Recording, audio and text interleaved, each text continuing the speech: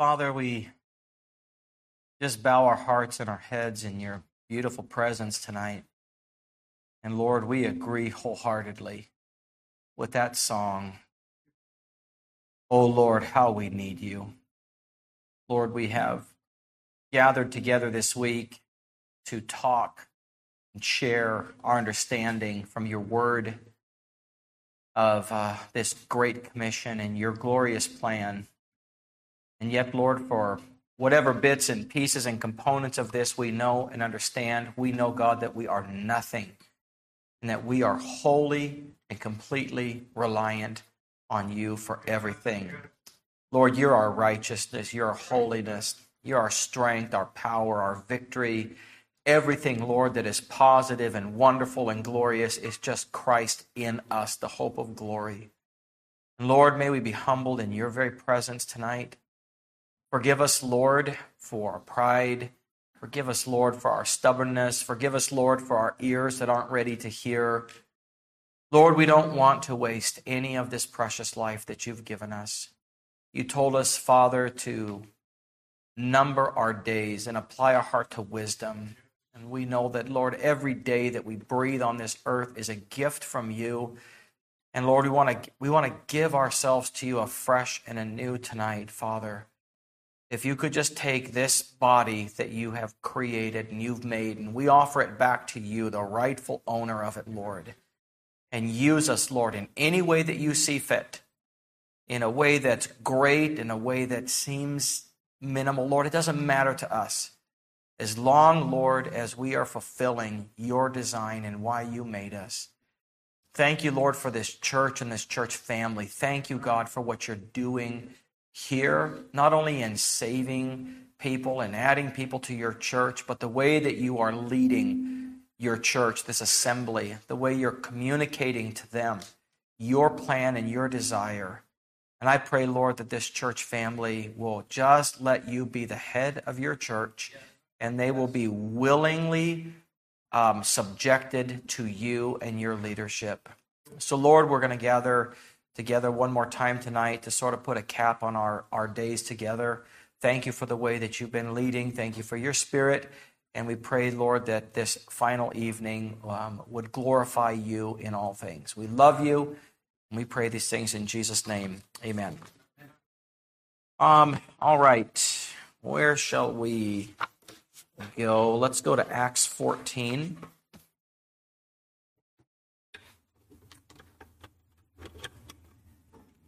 Acts chapter 14. I had several people ask me last night where they could get a copy of this book, and you can't get this book because they're all in Fiji. We printed them all up, they all went to Fiji. But the author of this book, Bruce Malone, they printed the exact same book with a different cover. This is a book with pink and hands with pearls, and they found that boys in America didn't like to hold a pink book. And in Fiji, pink's a color that guys are okay with. So this is called Pearls in Paradise. It's a special edition, was made for Fiji. They've done another edition called Explore the Earth. And it's a different cover. It's the content on the inside is identical. The cover is different. And Brother Bruce, who authored the book, he said he's got a few thousand copies in his warehouse.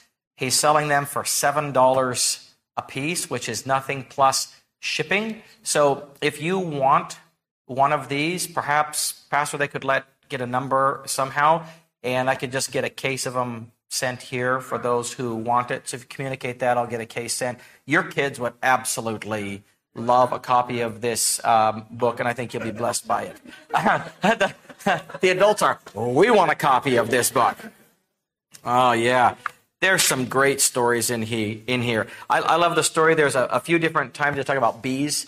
Harvard University did an experiment with honeybees and how they find their food. So they had a beehive, and they put the food source, I'm going to get the numbers wrong, like 50 feet from the beehive, and they calculated how long it took the bees to get from the beehive to where the food source was. And then the next day, they put it 50 feet further, and they wanted to find out how much longer it would take them to find the food source, and it was just a little bit longer. And then the third day, they put it another 50 feet. And I'm getting the numbers wrong, but something like on the fourth day, when they went to move the food source, the bees were already there waiting for the honey. They had already calculated the movement of the food source and beat them to it. So next time somebody says you have a bee brain, hey, they're very smart. Beautiful design of God. There's just so much neat stuff inside this. You read about a fish with a cloaking device. Fish that can disappear, the cloaking device. Anyway, enough promo for that book. Acts chapter number 14, verse 27. I would like to balance two truths tonight, and I want to be very honest with you about how this mission will work. So let me just state it at the outset. Every bit of success in getting the gospel to the world is a miracle of Almighty God. And I know that because we live in a generation where millions of dollars, manpower, and assets are being thrown at missions, and we're not getting the job done. All of our Bible colleges, all of our mission boards, all of our Faith Promise, all of our, you name it, we're not getting the job done. So it requires more than energy, than money, than manpower. It requires God. Like, God has to do the work. So it's not what you do, it's what God does through you. Faithful is he that calleth you, who also will do it. It is God that worketh in you, both to will and to do of his good pleasure. He that hath begun a good work in you will perform it. I am crucified with Christ, nevertheless I live, yet not I, but Christ liveth in me. So it's what God does through you. You're a vessel. Don't forget that. You're a vessel. It's not the work that you're doing for God. It's the work that God is doing through you. It's God doing it through you. Yeah, you're a co-laborer with God in that you get to be the vessel that God uses. But you're like a hammer. You're useless unless a carpenter puts you in its hand. So God will use you to do it. But if God's not using you, whatever you're doing is just like a hamster spinning around in a wheel. So it's not how much you give. It's not how much you preach. It's not how many miles you walk. It's not how much energy. It's not how much effort. It's whether God is using you. And the way you will know is because God is using you. There's a whole lot of people that want God to use them, and God is not using them. They're putting time, energy, effort, and resources, and there's no result. You know, Haggai talks about, you're putting money in a bag with holes in it. You have sown much, and you have taken little.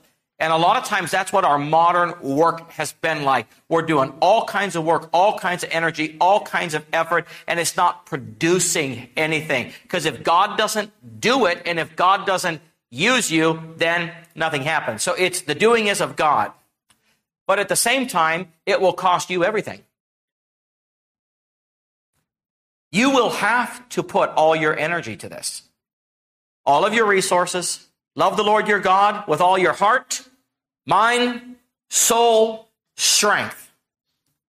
What thy hand findeth to do, do it with all thy might. So you're going to have to put all your energy, all your strength, all your resources, all of your life. You'll have to put everything you are into it, and yet without God, it means nothing. Right? Because God doesn't need you. Like, you're not helping God out with anything. And yet God says, you're going to have to give it all to me. I kind of feel like it's God saying, I gave this example recently. There's a massive hole, right? And God says, let's you and me fill this hole together. And so you bring a grain of sand and you drop it in the hole, and God brings a dump truck and he fills the hole. And God says, great job, look what we did together. Yeah, but God will still make you put your piece in and everything that you have. That's the way it works. And so when it's done, what God does is beyond you. Don't ever steal the glory from God. Because when God begins to do it, honestly, the things that God does, what God does through you, what God does with you, it will even amaze you what God is doing. Don't steal that glory and act like you know what you're doing. Don't act like you're brilliant or anything like that. This is the Lord's doing, and it is marvelous in our eyes. And when God doesn't, it doesn't exalt man. It exalts God himself. So a few verses here, Acts 14:27. They have finished the first missionary journey, and they've come back to report to the church at Antioch. And in verse 27 it says, and when they were come and had gathered the church together, they rehearsed all that God had done with them. Notice, this is what God did with us. You do understand that God could do it without us. Like God's not weak if we don't participate. Like God's always strong, he could do anything, yet he has chosen us to be a co-laborer with him. Right? Jesus said, without me, you can do nothing, but with me, all things are possible. So it's going to be powerful. So they rehearsed what God had done with them and how he had opened the door of faith unto the Gentiles. And I want to talk a little bit tonight about the concept of the open door. Right? They came back, they had laid their hands on them, and they sent them away. And when they sent them away, they just went to the work, and they came back all that time later, and they said, you will not believe what God did with us and how he opened the door of faith to the Gentiles.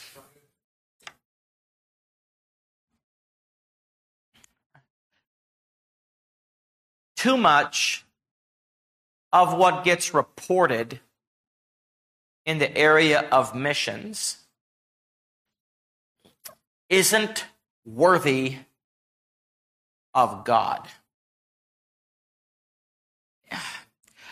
A missionary will come back and say, praise God, we built a $100,000 building in this area. And we thank God for the 50 churches that gave $2,000 apiece that made us build that building. And we go, wow, to God be the glory, great things he hath done. But you know, Mormons build buildings, and Catholics build buildings, and Pentecostals build buildings, and lost people build buildings, and Hindus build buildings. I mean, just because a building was built doesn't necessarily mean this is the Lord's doing and it's marvelous in our eyes. Right? There are things that we can do that God doesn't have to be part of. But there are doors that only God can open. And I promise you this. If we are able to get the gospel to the entire world in the next 20 years, we will get together and we will rehearse the things that God did that nobody else can describe. 1 Corinthians 16 and verse number 8. Hadassah, would you bring my phone up? I've got something on there I need to read in a minute. I forgot to bring it up here. 1 Corinthians 16, verse number 8.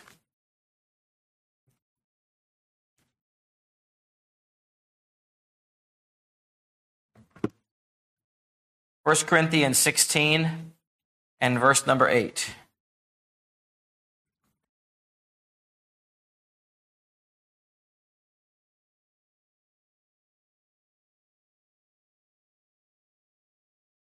Paul said, but I will tarry at Ephesus until Pentecost, for a great door and effectual is opened unto me, and there are many adversaries.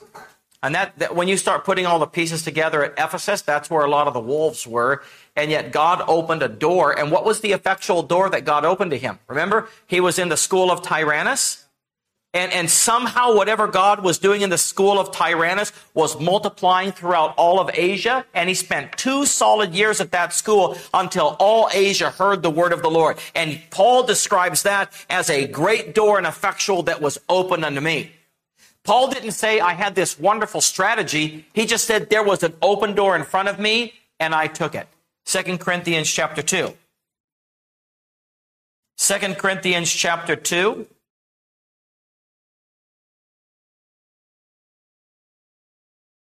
Verse number 12.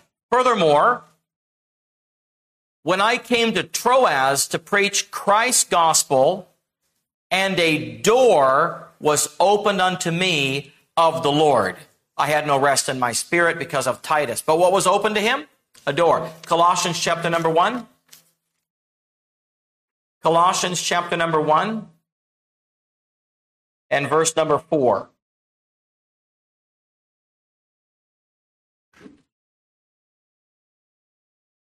I apologize. Colossians chapter number 4.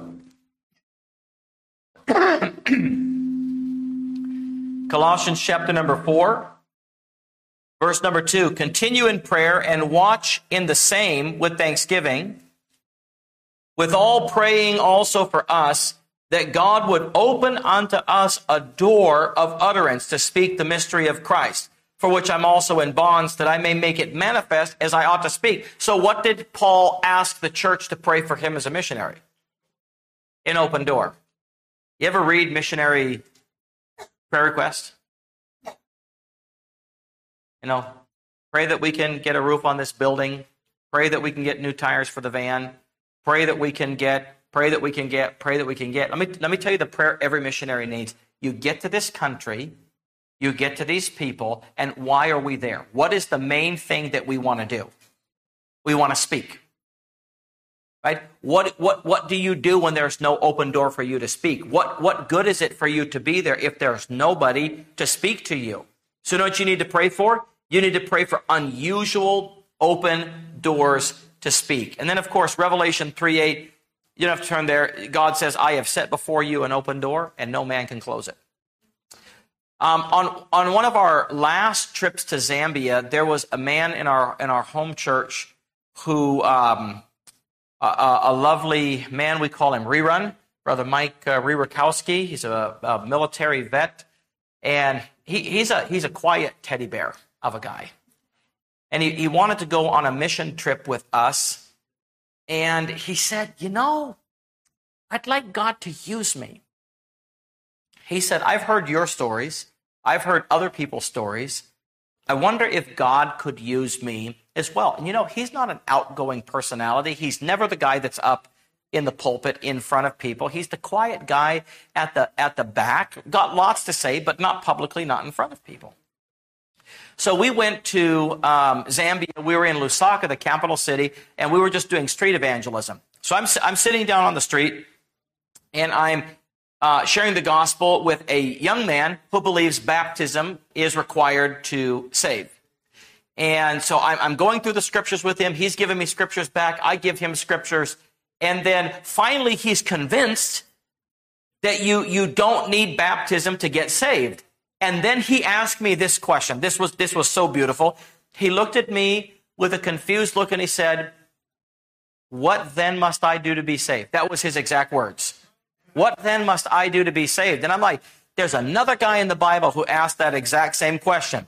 And I took him to the Philippian jailer. What must I do to be saved? And what was the answer? Believe on the Lord Jesus Christ and thou shalt be saved. Well, while I'm witnessing to this guy, Brother Mike Rewakowski, Brother Rerun, he's standing and he's kind of like my bodyguard down there, and he's handing out tracts to people as they go. But you know, he's not really having any conversations. And suddenly there is a lady standing next to him, and she is like amazed about what I'm sharing to this man. And she looks at him, realizing he's probably with me because we're both white. And she goes, who is that man? And she goes, oh, he goes, that's my pastor. We came from the U.S. We're out here. And she goes, he's preaching the gospel, like he's preaching the real gospel, salvation by grace. Like that's the actual gospel. Nobody preaches that gospel. And she says, I need to talk to him. And Brother Rerun says, why? And she said, well, she goes, I'm the program director for 3 national television stations, and I control all the religious programming that goes on around the country, and I need that gospel preached on our television all around Zambia. And Brother Rerun, he says, well, he says, we're just visitors in the country, and we're leaving in a few days, but we're working with a missionary here on the ground. His name's David Ray. That's Brother Jacob Ray's dad. I could give you his number. She says, so gets the number. That lady calls Brother David Ray and says, do you preach the same gospel that guy was preaching? He said, yes. And next week, Brother David Ray was on national television preaching to millions of people across Zambia. And Brother Rerun, just quiet, old, little, in front of people Rerun, was the facilitator of this great transaction. And he comes back and he's like, we were in a city with 3 million people. And God put me between you when that lady would walk by, and I just facilitated this missionary preaching to millions of people on national television. And you know what he went? He's like, God opened the door for me. God opened the door for me. Now, Rerun didn't go back and say, guys, I had this great plan. I went into this city of 3 million people, and I decided I would stand over here because the director of all these national television stations would come by me, and I planted Pastor Corey there to preach the gospel. It was this wonderful, great setup. Wow, sir. No, it wasn't. He just happened to be where God wanted him to be, at the right place, at the right time, and God did what God did, but he used somebody to do it. And you know what you walk away saying? This is the Lord's doing, and it's marvelous in our eyes. Who does God use? Well, he uses ordinary people. In fact, all God actually has is normal, ordinary people. We get the idea that there's some great men of God out there. And look, the guys who think they're great men of God, they've just learned how to put on the persona. You know, to be a great man of God, you've got to change your accent a little bit, change your stature just a little bit, walk up the pulpit and say, bless God, brethren, it's good to be here tonight with all of you, bless God. All you have to do is change your voice a little bit, get a little bit big of a church, build a bigger building than somebody else, and boom, there you are, the big man of God. Then you can get the other guys, they'll invite you to your club, and you can be in a circuit going around the country telling everybody you're a great man of God. Look, there are no great men of God. There's a great God of men. And the one that's great is God. And remember that. You know what God will do, though? When God exalts you, God's actually exalting himself, and he's just giving you a bigger platform to let God shine. But you're just an ordinary person. That's all God has. And that should help you not be intimidated to volunteer yourself for God, because maybe you think, I'm not as eloquent as this guy, or I'm not as organized as this guy. Hey, look. You're looking here. The king of this organization is right here. Your pastor and I, in normal circumstances, would not be good friends at all, because he is like hyper organized, and I am. My pastor actually said it to me this way. He said, Brother Corey, he said these exact words. He says, if it was not for the seat of your pants and the last minute, you would not get anything done in this world. And I'm like, Pastor, I'm a crisis manager. Amen. All right? You get into the last minute and a crisis, your pastor will be paralyzed by the crisis, and I'll fly into the rescue. Everything's under control. But you give me a year to plan anything, and I'm just like, call me 5 minutes before it's time to go, and I can get things going and get it ready. Right? And we need each other. We need each other. We need each other. God will forgive him for being organized, and God will help my slop, and it'll all still be done to the glory of God. You see, if God doesn't open a door, it doesn't matter how hard you try. If God doesn't open a door, it doesn't matter what strategies you employ. God has to open the door. It has to be the Lord's doing. And it's God's nature to do it, but you've got to be humble, because God doesn't always do it the way that you would want it to be done. Miracles. Let me just share a few with you. God called me to be a missionary when I was 19. I had gone on a summer mission trip to Fiji, and while I was there, God did some unusual things. And I believe God spoke to me and told me, I want you to stay in Fiji. I don't want you to go back to Bible college. I want you basically to go back, pack your bags, get your things in order, and move back to Fiji. And that just sounded really ridiculous to me. And how do you find God's will? Have you ever wondered that? Like, how would you know? Like when God spoke to me, I want you not to go back to Bible college, and I want you to start being a missionary now at 19. You've been saved for 3 years. 1 semester of Bible college. You're not married. Right? All the strike. But the national pastor that I was working with, I told him, I believe God's called me to be a missionary to Fiji. I'm going to go back and finish Bible college. I'm going to do an internship. I'm going to do a reputation. And like 10 years later, I'll be back in the country. And we were sitting down one evening, and he said to me, he said, I don't think you should go back to Bible college. I think you should come here and work with me. Just come work with me, come work with the youth, help me put on a youth camp, and I'll finish training you. And I'm thinking, that's the dumbest thing I've ever heard. That doesn't happen. You can't do it that way. That's just not, I hadn't even been around Baptists that long, but I already knew that's not the way it gets done. And so he said to me, he said, would you pray about it? Now that's a trick question right there. Because when someone says pray about it, what are you going to say? No. So I told him that I would pray about it. And so I went up into this, up above the church into a room. And before I prayed about it, I did know this. You should not pray a feigned prayer. Like if you don't mean it, don't pray it. So if I was going to ask God, Lord, would you want me to drop out of Bible college and move to Fiji at 19 as a single missionary? Like, I shouldn't ask that if I wouldn't do it if he said yes.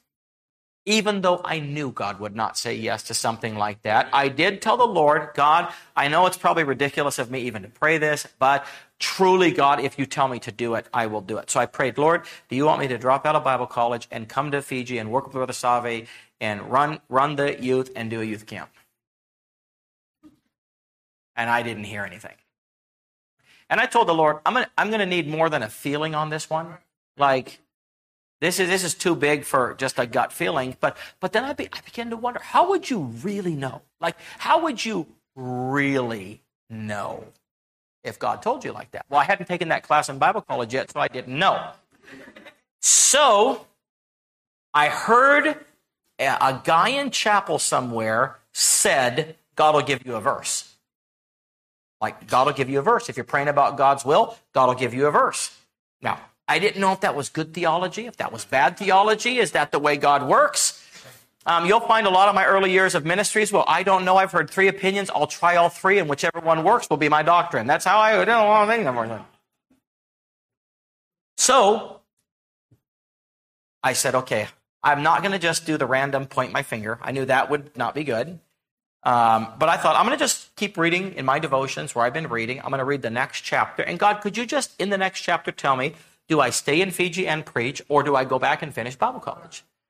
And I was reading Luke chapter number 9. And I got to the end of chapter number 9, and you might be familiar with that, but this man came to Jesus and said, Lord, I'll follow you wherever you go. And Jesus said, foxes have holes, birds of the air have nests, but the Son of Man has nowhere to lay his head. That guy seemed to have disappeared. Jesus said to another man, follow me. He said to another man, follow me. Do you remember what they said? One said, let me first go back and bid them farewell that are at home. One said, let me bury my father. And Jesus gave 2 statements to them. He said, let the dead bury the dead, but go thou and preach the kingdom of God. No man having put his hand to the plow and looking back is fit for the kingdom of God. And I got done reading that, and I'm like, whoo, that sounded like a verse. Like I'm telling you, at that moment, I knew what God, like that was God. God told me, and it scared me. Because the verse I was looking for said something like this: Corey, don't be stupid. Go back and finish Bible college and grow up. Of course I don't use people like this. That's what I was looking for. So it shocked me that I got a verse that told me to go that way. But then I was thinking, was that really God? Was that a verse? Was that God? Now, in my heart, I knew it was God, but I'm like, was that really God? And I'm like, Lord, was that you?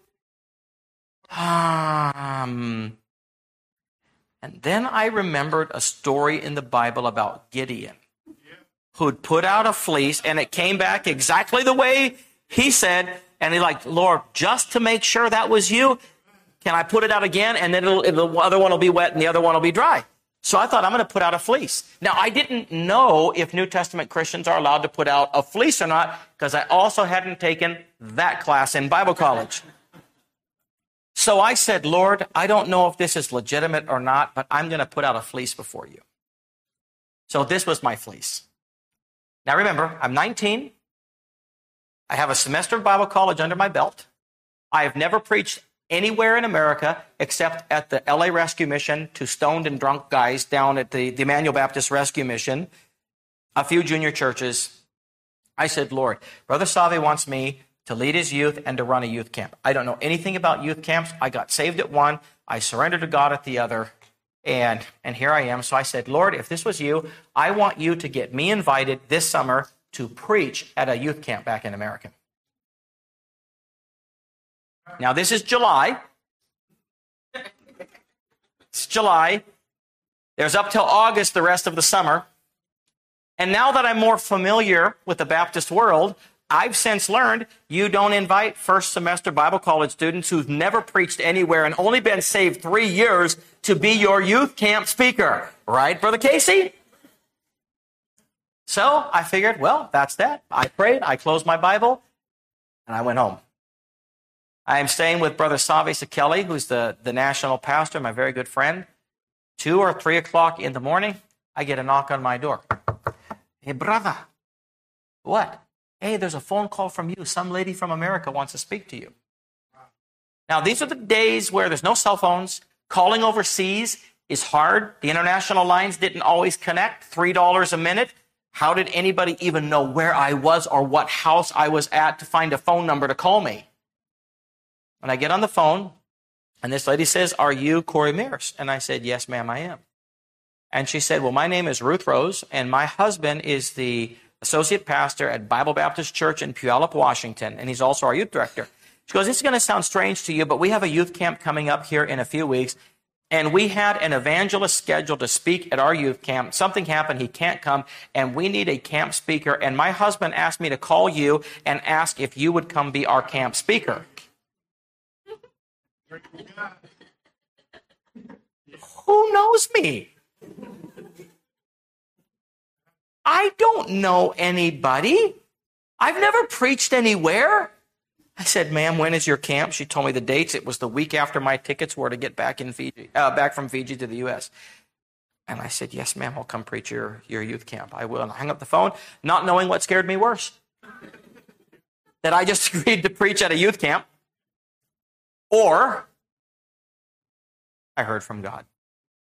Let me tell you something about our God. Do I think that's the method by which you find God's will? I don't know. But I know that my sheep hear my voice, and I know them, and they follow me. And we have a great big God. And if your heart is absolutely sincere before God, God can open the mouth of a donkey. He can write it with a hand on a wall. God's got like all kinds of ways and means. When He wants to make you know something, God, even in your ignorance, even in your immaturity, with a sincere heart, God knows how to speak to you. Well, so that's that. I go back home, and I tell my pastor. I de-enroll from Bible college. Whew, that was humbling.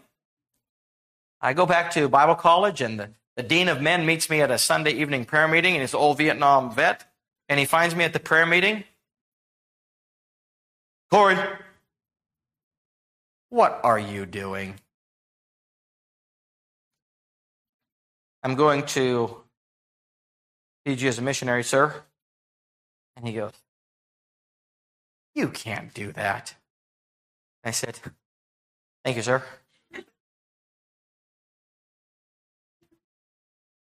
People looking at me like I got some kind of plague, and I'm no. It sounds as stupid to me as it does to you, trust me.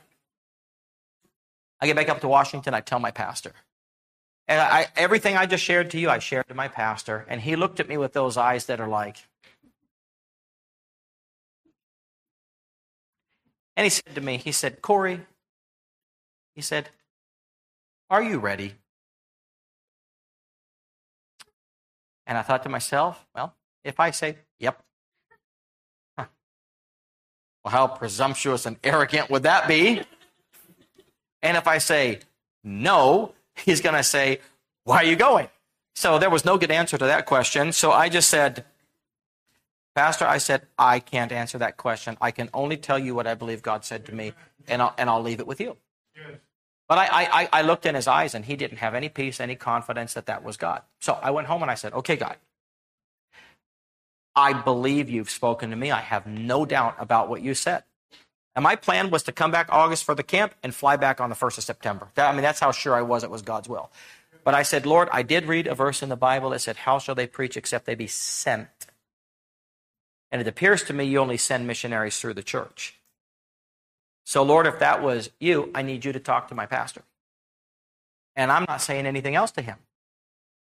because I need to know that I didn't mistake you on all this, that was actually God. So I thought, I'm not going to keep bringing this up to him. I'm going to wait. So August went by, September went by, October went by, November went by, and I am dying. I went and got a job again. I'm flipping hamburgers going, I should be in Fiji. I should be in Fiji. Around the first Sunday of November, get done preaching in the morning service. And my pastor says, Brother Corey, I need to see you in my office after the service this morning. Now, I don't know what it is about your pastor saying, I need to see you in the office after the service. I'm just like, dude, like, what did I do? Like, I can't even breathe right now, you know? So I get into his office, and my pastor is sitting there with his Bible open, and he is weeping. And he's reading the story of God telling Abraham to take his son Isaac and to offer him as a sacrifice. And he said, Corey, I don't understand it. It makes no sense to me. God's told me to die to my dream, to you, and send you to Fiji. I have to send you. And I'm like, thank you. I flew up to Alaska. I worked for my dad. I earned enough money to buy a one-way ticket to Fiji. December 1st, 1995, I bought a one-way ticket to Fiji to go be a missionary to Fiji. Now, if any of you have ever traveled internationally to a foreign country, do you know whether or not you can fly to that country on a one-way ticket? Nope, you cannot. The only way you can fly into a foreign country on a one-way ticket is if you have a work permit or a visa to be there. Otherwise, when you get down to LA and you try to get on there, they'll ask you for a return ticket. If you don't have a return ticket, they'll make you buy one. At the counter, they will not let you into that country without a return ticket. I didn't know that, so I just went with a one-way ticket. As I didn't have any mission board to tell me what to do and had to rely on God, you know, so that's a whole nother story. I'll leave that one alone. So I put my one-way ticket down, and that lady gives me my boarding pass, puts me on the plane. Now, I don't know that a miracle just happened right there because I don't know the rules yet. I don't know the laws yet. This was years later. I look back and go, Lord, that was a miracle. Because when I learned the rules, I'm like, how did that lady let me on the airplane with a one-way ticket?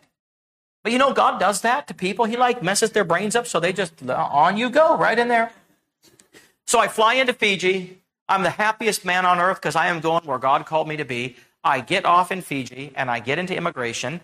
And as I'm going through the immigration line, the immigration officer says, hey, welcome to Fiji. Why are you here? Now, the one thing you do not say when you're going to a foreign country is what I said. I said, I'm here to preach the gospel of Jesus Christ. And he starts going through my passport, looking around, and then he said, can I have your work permit, please? I said, my what? He said, your work permit. I said, oh, no, I didn't come here to work. I don't have a job. Nobody's paying me. I'm not working. I just came here to preach the gospel of Jesus Christ. He said, no, you can't come preach. If they pay you or if they don't pay you, it doesn't matter. You have to have a work permit before you can come do this in your country. Do you know what Fiji immigration law is? You have to be deported. That's what they do. They should have put me on the next plane and sent me right back. I didn't know that, though, because I don't know anything yet. I'm just there. I'm here to preach the gospel of Jesus Christ. So the immigration officer, he looks at me. Normally, they stamp your passport for 4 months as a visitor, and he said, okay, I'm going to stamp your passport for 2 weeks. You go down to immigration in Suva, and you get all your work permit stuff situated, and he let me in the country. That's miracle number 2. That I didn't appreciate at the time because I didn't know it was a miracle. Well, I get into Fiji. We put my work permit application in, and they give me an extension. They give me a 2-month extension for all of this. And then Brother Savi Sakeli, who was my pastor and mentor at that time, his wife got ill with something, and he has to leave the country. And he said, Brother Corey, I need you to pastor the church for the next 3 months while I'm gone. And I said, oh, no. I'm not here to pastor a church or anything yet, like youth camp, youth, and training. He said, God brought you here for such a time as this. So he leaves the country. Now, I've preached 7 sermons at this time in my whole life. I've got 7 now to my name, and I've preached them all in that church in the time I've been there. He left on a Saturday. He gave me notice, 1 day notice that he's leaving. He said, you need to preach 3 times on Sunday. And we're doing a youth camp the next week. I was supposed to preach 1 time each night. He was supposed to preach 2 times in the daytime session. He said, brother, I'm going to need you to preach all of them, which means I had to do 15 sessions during the week and preach 3 times the next Sunday. If you add all of that together, that's 21 sermons that I had to preach, and I had 1 day notice that he was leaving. Another story for another time, how I got through that week. A couple weeks later, I get a letter from immigration. Well, Brother Savi got a letter from immigration. This is what the letter said. Dear Mr. Sekeli, please tell Corey Mears to leave the country and to apply for his work permit from his home country. Because guess what immigration law is in Fiji? You are not allowed to apply for a work permit while you're there on a visitor's visa. You have to actually leave the country. Well, I've got a big problem now because I only bought a one-way ticket to Fiji. I didn't bring any money with me when I came, and the $270 a month of support that I was supposed to receive had got lost in the mail for 3 months. So I went with 3 months with zero support, so I couldn't have bought a ticket to leave if I wanted to. Now, that same day that I got that letter, that morning in my devotions, I had read where Hezekiah and Judah had got that letter from Sennacherib, really nasty letter. Don't let Hezekiah make you believe in your God. I've smashed every God in the world, and I'm going to smash you next. And so Hezekiah gets that letter. He doesn't know what to do. What does Hezekiah do with the letter? He goes down to the altar of God of the temple, and he spreads it out before God, and he prays. So I took that letter, I went downstairs to the church, down to the altar, and I spread it out, and I said, God, I'm just like Hezekiah, I got no idea what to do. Now, the Sunday previous to that, a visitor had come to our church, and he was in a black car with tinted windows, and he was dressed really well. And, I'm a young preacher. I'm 20. I'm on fire for God, and I got very little content. So when you're on fire for God and you have very little content, you yell a lot. Like you just yell a lot, and you say really bold things. And so that Sunday I was preaching on, let not the wise man glory in his wisdom, the mighty man in his strength, or the rich man in his riches. And when I got to the rich man in his riches, of course, I haven't had a check now for a couple of months. I've got no money. And so, man, I am mad at rich people on that day. You know what I'm saying? Yeah, you rich people think you own the world and you think that God needs you. Well, God doesn't need your money. And I'm just like hammering rich people. Well, the service gets over, everybody goes, and one of the elders in the church, Brother Bridge Subaidas, he comes up, he goes, he says, Brother Corey, do you know who that visitor was there today? No. He said, he's the minister for finance in the Fiji government. And I'm like, they have pastors in the government for the finance department? He said, no, minister's like a cabinet minister. We'd call it a secretary of finance in the U.S. He's Fiji's first self-made millionaire. He's the richest man in Fiji. And I should have preached a different sermon on that day. So, okay. Well, in the middle of the week, I get that letter. The next Sunday, that man comes back again. He comes back again. And that Sunday, I preached on, all the tithe belongs to the Lord. Bring you all the tithe into the store. I'm just kidding. I am totally kidding. I did not. I don't know what I preached. But after the service, I've never met this guy. I've never talked to him. He's a second-time visitor in the church. He gets up. He walks right up to me and says this to me. He says, Corey, do you have a work permit? Who walks up to you and asks if you have a work permit? And I said, no, sir, I don't. And he said, why not? And I said, well, I've applied for one, and I got this letter from immigration. I happen to have it in my coat pocket. And I said, I had this letter from immigration. And he said, let me see it. And he reads it. He folds it up, and he says, leave it with me. And he walks out the door, and he disappears. I don't even know this guy. And he's taken my only copy of the letter. I don't even have a photocopy of it or anything. And the next Sunday, he comes, he misses the service. He walks up to the church. He comes to me. He hands me the letter. He says, Corey, go down to immigration on Tuesday. Your work permit has been approved, and it's waiting for you. And then he doesn't come back to church anymore. You want to know what that is? You want to know what that is? That's my God. Like, that's your God. Now, do I think you should walk up into any country and never do your paperwork and just walk up and say, I'm here to preach the gospel and expect God to do? No. You're not intentionally doing bad and wrong things at all. It just means every ounce of what we're doing is a miracle of God. Everything that we do is because God is good and God is glorious and God is powerful. I didn't engineer any of that. I was in my simplicity, and I was I was simple. My knowledge of God was very simple. But here's the one thing that I did have. I would do anything God wanted, anywhere, anytime. And in that simplicity, God says, now, Corey, I'm going to carry you. I'm going to teach you along the way because you've got a lot of things to learn, but I'm going to carry you along the way. Sometimes the problem is as we know more and as we learn more, we get more confident in who we are and what we are, and then we don't mean to, but we put God on the side and we plan everything out, and then it's like, Lord, bless me as Lord, here's my plan. Would you enter into my plan? And God just says, nope. You just let me know when you're done scratching out your plans. See if you can invite me into it. We have a great and a mighty God. This book here, Pearls in Paradise.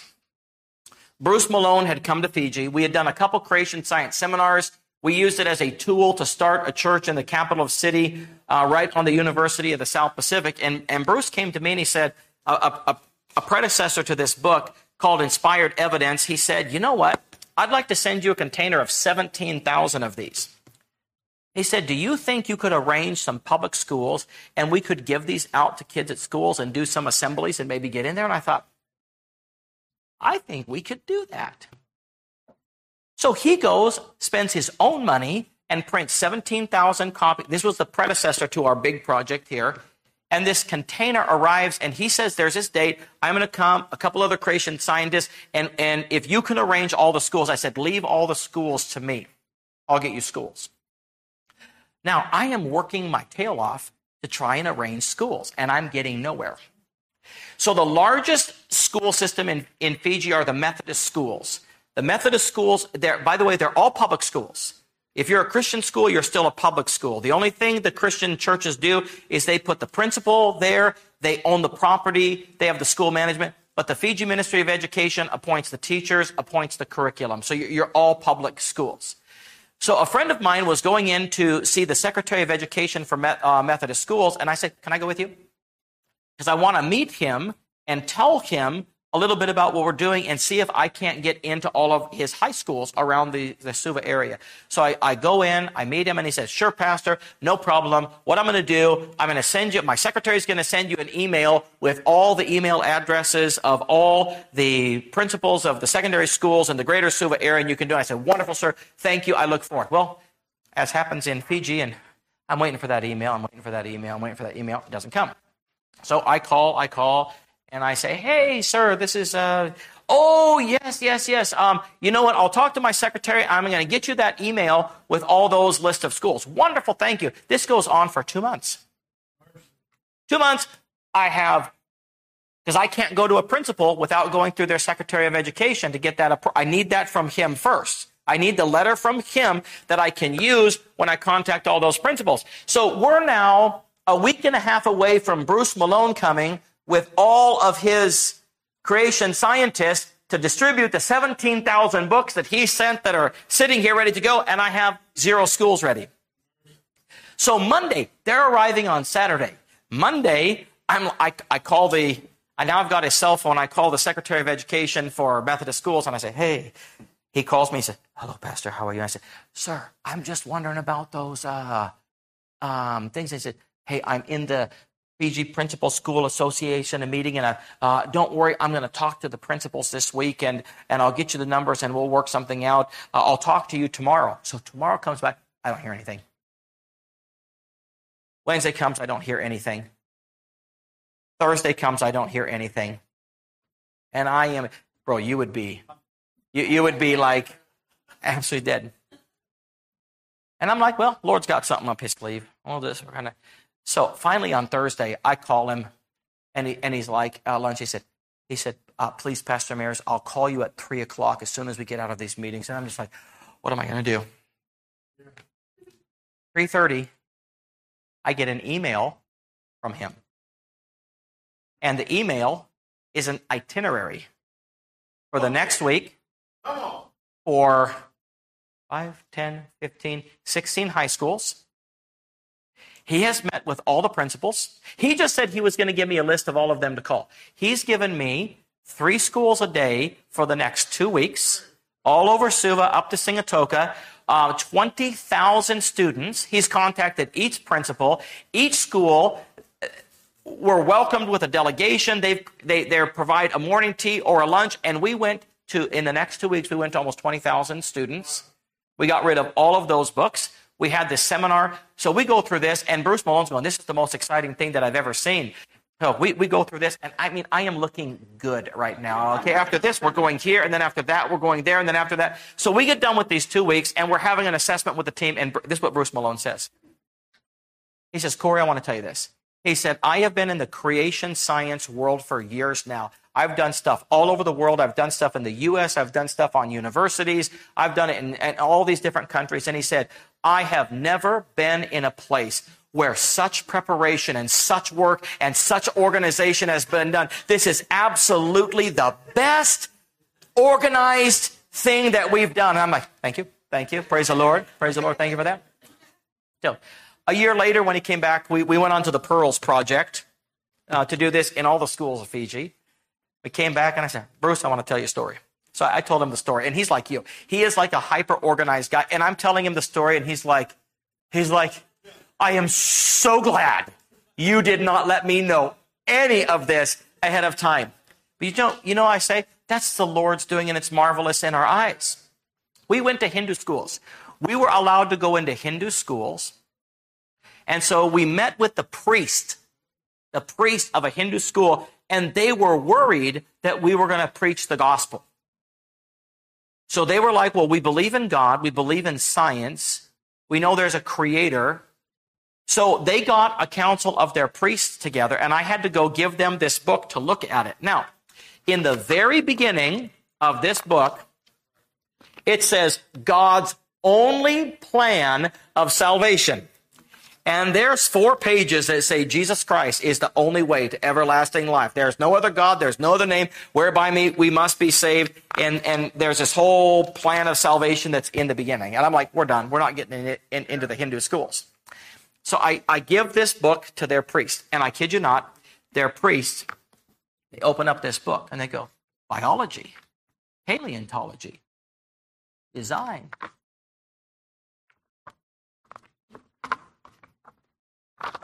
And guess which pages never opened?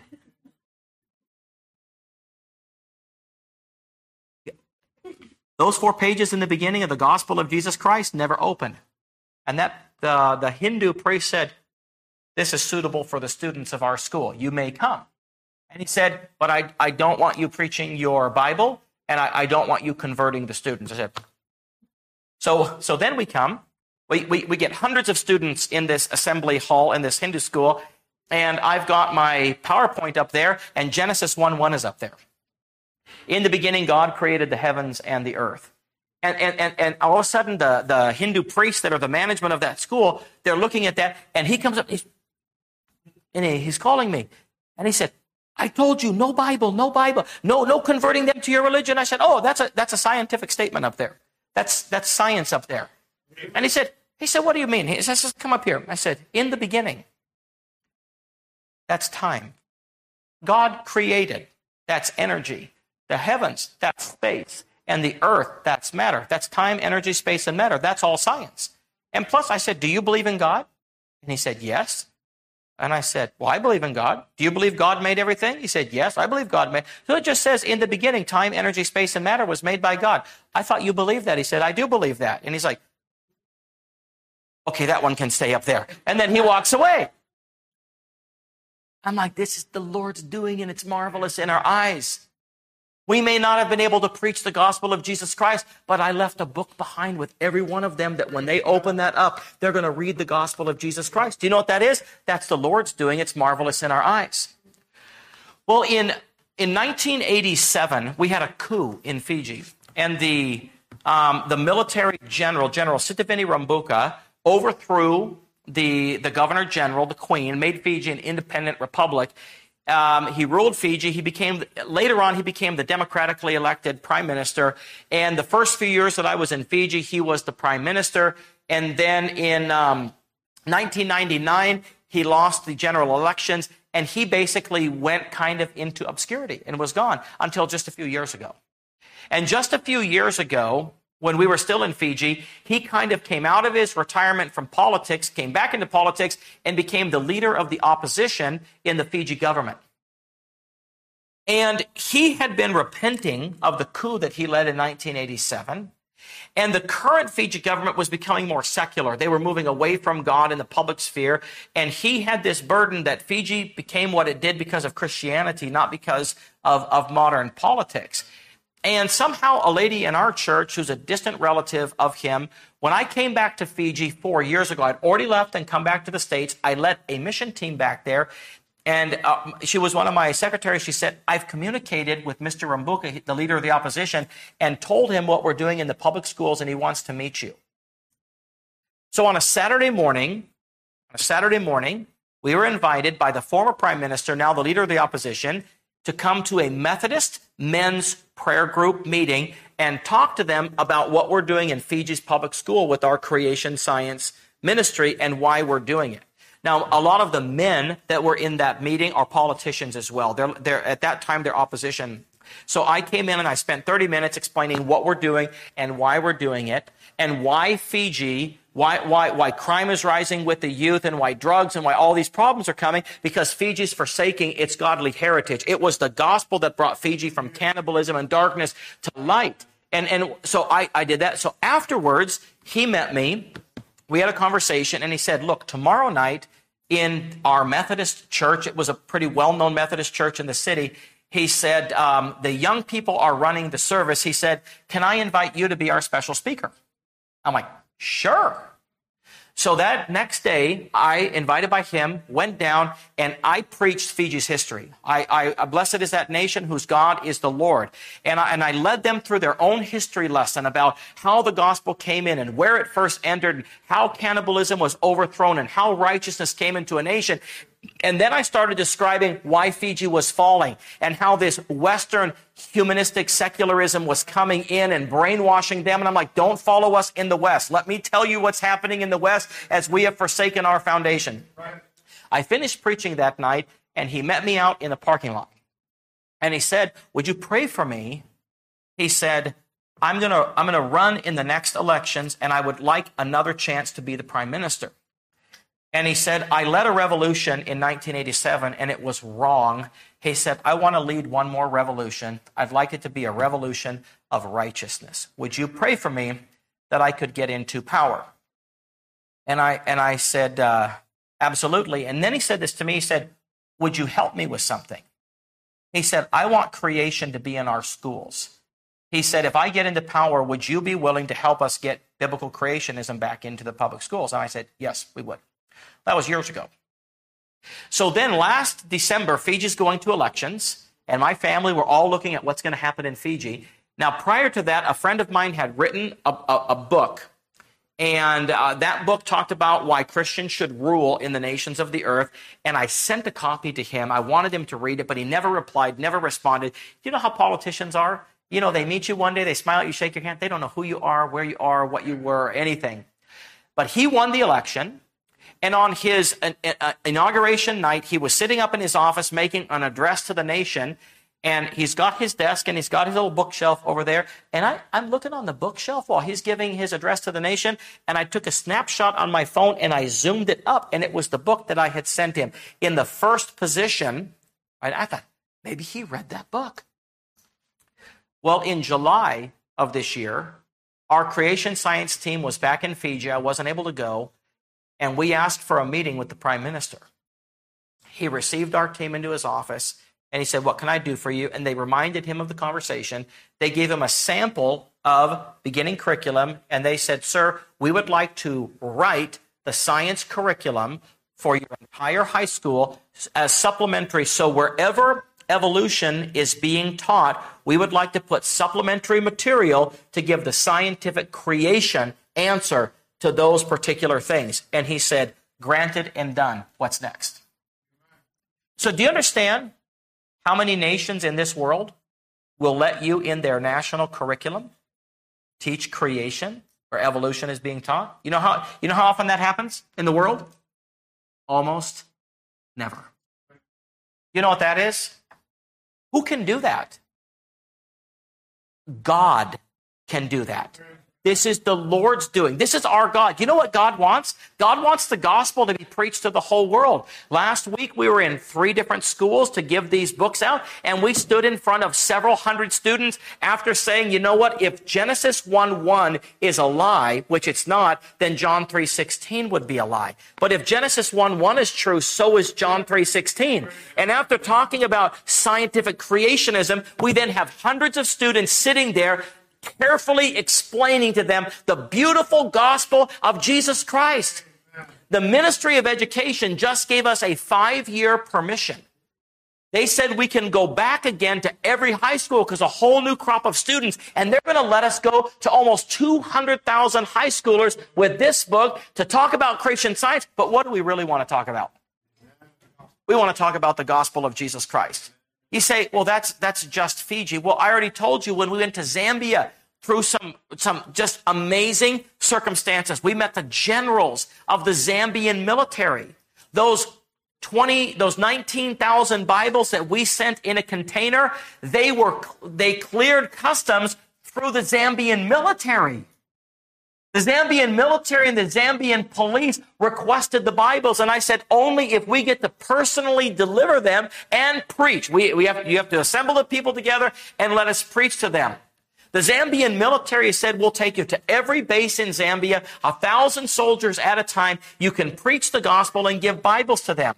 The Zambian police force has given us access to all 22,000 of their police officers. And they said, anywhere you go in Zambia, you contact the chaplain. They'll gather all the police families together, and you can preach to all of them. You know who opens doors to nations? God does. You say, And I want to tell you where God wants to do that. He wants to do that everywhere on planet Earth. I spoke to a missionary who had been in Greece. I went on a Paul's missionary journeys years ago, and when I was in Thessalonica, I saw thousands of students. There's 3 major universities and thousands of students, and I wanted to know, are there any missionaries here in Thessalonica working amongst these thousands of students? So I met a former missionary in Washington, and he said, brother, any missionaries working in Greece are seeing about 1 convert a year. They're just like they were in Paul's days, always, hearing some new thing, but never converting. But then something happened. I don't know if you paid attention to the news years ago, but there was mass migration of Muslim refugees up into Europe. You read about all that? Let me tell you what's happening in the refugee camps. In those refugees camps, Muslims are losing their faith. Because they have given their heart and life to Allah, to Islam, to the Quran. They followed it. They prayed 5 times a day. They kept all the laws. And what happened in their countries? War-torn. What happened to their homes? They're gone. And a lot of those Muslims that have had to migrate have lost their faith. They're sitting in those refugee camps. So the same missionaries that were seeing 1 convert a year started going down into the refugee camps where all these Muslims were, and they started preaching Christ to them. And guess what they were seeing in the refugee camps? About 1 convert a day amongst the Muslims. You think that God can reorder a mass migration of people? Did you know that the whole entire world is migrating to the United States of America? I understand illegal immigration is a problem, but it's a whole lot easier to reach these people when you don't have to get a visa to go into their country. Like, what are we doing? Why aren't we down at all the refugee camps? Like, where are these people that are migrating into our country? Where I understand that they shouldn't be here illegally. I understand that they shouldn't cross the border. I'm not for any of that. But, all these lost and wandering people, they should be bumping into Christians saying, welcome to our country. Here's a little welcome packet. Do you have any friends? Do you know anybody? We have this group that gets together every Sunday. Come on down here. We'll have a meal with you afterwards. The Muslims that are being converted right now to Christianity, they say, what is drawing us to Christianity is the love that the Christians showed us by becoming our neighbors when we migrated into their country. Because we've always been told that Christians are infidels, that Christians are this, that Christians are that. But what we experienced when we met these Christians is love and friendship. And we realized their God provided something for them that our God didn't provide for us. You understand that there are open doors everywhere. We're praying for open doors, and God's like, open your eyes and you'll see my open doors everywhere. Okay, now, so all I wanted to do, if you had 12 hours, I could talk without taking a breath, and I would make you go, what? That? You're kidding. No. Wow. That's amazing. And not only me, this is happening all over the world. You know, in 1950, there were 0 independent Baptist churches in the Philippines. The first missionaries went to the Philippines right after World War II when they had been there and saw the great need there. Do you know there are 24,000 independent Baptist churches in the Philippines now? From 1950 to 2020, 70 years, 24,000 independent Baptist churches. And you know what the Filipinos are doing? Scattering all around the world. Somebody told me this week that Mexico, independent Baptists in Mexico are sending more missionaries around the world than we are. You know what? God will send Mexicans, God will send Filipinos, God will send Fijians, and God will send you as well. But you get amongst these people. So let me just briefly tell you, there's no shortage of miracles. There's no shortage of open doors. There's no shortage of power. God is well able to give you the wisdom in what to do. But one last verse tonight. Oh, it's already 8:25. This will take me 5 minutes. So you get back from Africa and you go for 3 or 4 hours. And so you come back to America and you're like, wind it back to the American,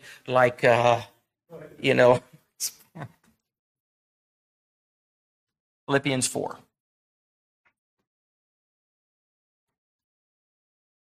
Philippians chapter number 4.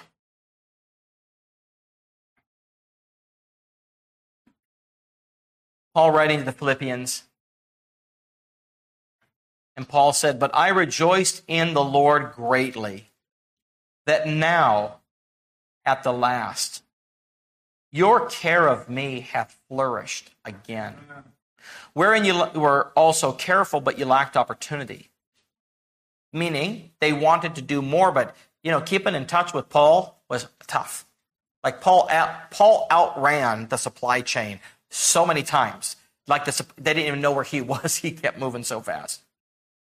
Not that I speak in respect of want, for I have learned in whatsoever state I am, therewith to be content. I know both how to be abased, and I know how to abound.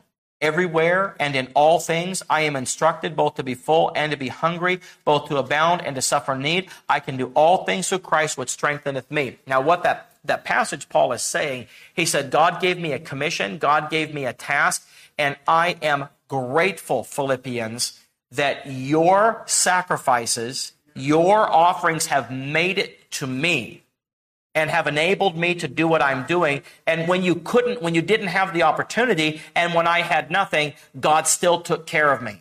I can do all things through Christ, which strengtheneth me. Like the success of this is Christ. He says, notwithstanding, ye have done well that you did communicate with my affliction. Now, you Philippians know also that in the beginning of the gospel, when I departed from Macedonia, no church communicated with me as concerning giving and receiving, but ye only. For even in Thessalonica, ye sent once and again unto my necessity, not because I desired a gift, but I desired fruit that may abound to your account. And I think you understand this, that some of you will never get on an airplane. It will not be the will of God for every one of you in this place to get on an airplane and go. When I was up in Kent, there were 2 young ladies that wanted to go with us in Fiji, but God clearly said to one girl no. And that girl wept and wept and cried that God told her no, she couldn't go. And I'm like, God, thank you. Most people weep and cry when God says they have to go. But you know what? It should break your heart when God says, no, I need you to stay. And I need you to be the supporting prayer and finance behind those that are going. And it should make you sad that you're not on the front line, but it should make you happy to be part of that from here. He says, he said, I want fruit to abound to your account. Those who give and go are equal. There's an equality amongst that. He says, but I have all and abound. I am full, having received of Epaphroditus the things which were sent from you. It's amazing how much of the Bible is missions, by the way, when you read it. receiving of Epaphroditus the things which were sent from you, an odor of a sweet smell, a sacrifice acceptable, well-pleasing to God. But my God shall supply all your need according to his riches and glory by Christ Jesus. And I hear all kinds of people claim that verse that cannot claim that verse. The context of that verse is where Paul said, ye Philippians, you carried me. Your care and your sacrifice that you made so that the gospel could get to where it needed to go is a sacrifice well-pleasing to God, a sweet-smelling odor to our God. And my God will supply all your need because your sacrifice has furthered the cause of Christ. You know what? There are some people that have never, ever been to Fiji, but they paid for these. I don't know. They say that this Pearls project cost over $1 million in order to get those books and the people who came. And there are people who've never been to Fiji, but we got the books in our hand, and they gave us the tool that opened the door to a nation. We couldn't have done this without the tool that they put in our hand. And I promise you, every kid that gets saved because of this book and that gospel message and our presentation, I'm not the only one getting fruit for that. I am being carried by that sweet-smelling sacrifice that was by somebody else. And God says, to you who've made that happen, my God shall supply all your needs. I know a lot of greedy people who claim that verse, whose life is not a sacrifice. Now, in 2 Corinthians 8, it's not, that time is not necessarily a missions offering. But in 2 Corinthians 8, Paul singles out these churches of Macedonia. And he says, I do you to wit the grace of God bestowed on the churches of Macedonia. Please pay attention to that. There are certain churches that God pours his grace on in a different measure than other churches. He said, I do you to wit. He means pay attention to the grace of God bestowed on the churches of Macedonia. He says how that in a great trial of affliction and their deep poverty abounded to the riches of their liberality. He says, for I bear them record to their power, yea, and beyond their power. They were willing of themselves. And this they did by first giving themselves to God and then to us by the will of God. And this is what God says. He said, and you look at the Philippians. From the very day the gospel came to them, their life came about getting the gospel around the world. And as a body, they began to sacrifice everything they had and everything they were for the cause of Christ. And they were fueling the gospel ministry by the people that they sent and by the resources that they sent. And that church from them sounded out the word of God around the world. And God said, see that church? See that church where everything about them is the gospel to the world? Their bodies, their resources, everything they have is given to me. Now, what they've given to me is not enough to get the job done. But I will accept the offering, and then I will pour my grace upon it. And Paul said, what did Paul say? He said, by the grace of God, I am what I am. He said, and his grace, which bestowed upon me, was not in vain. And he said, I labored more abundantly than they all, yet not I, but the grace of God that was with me.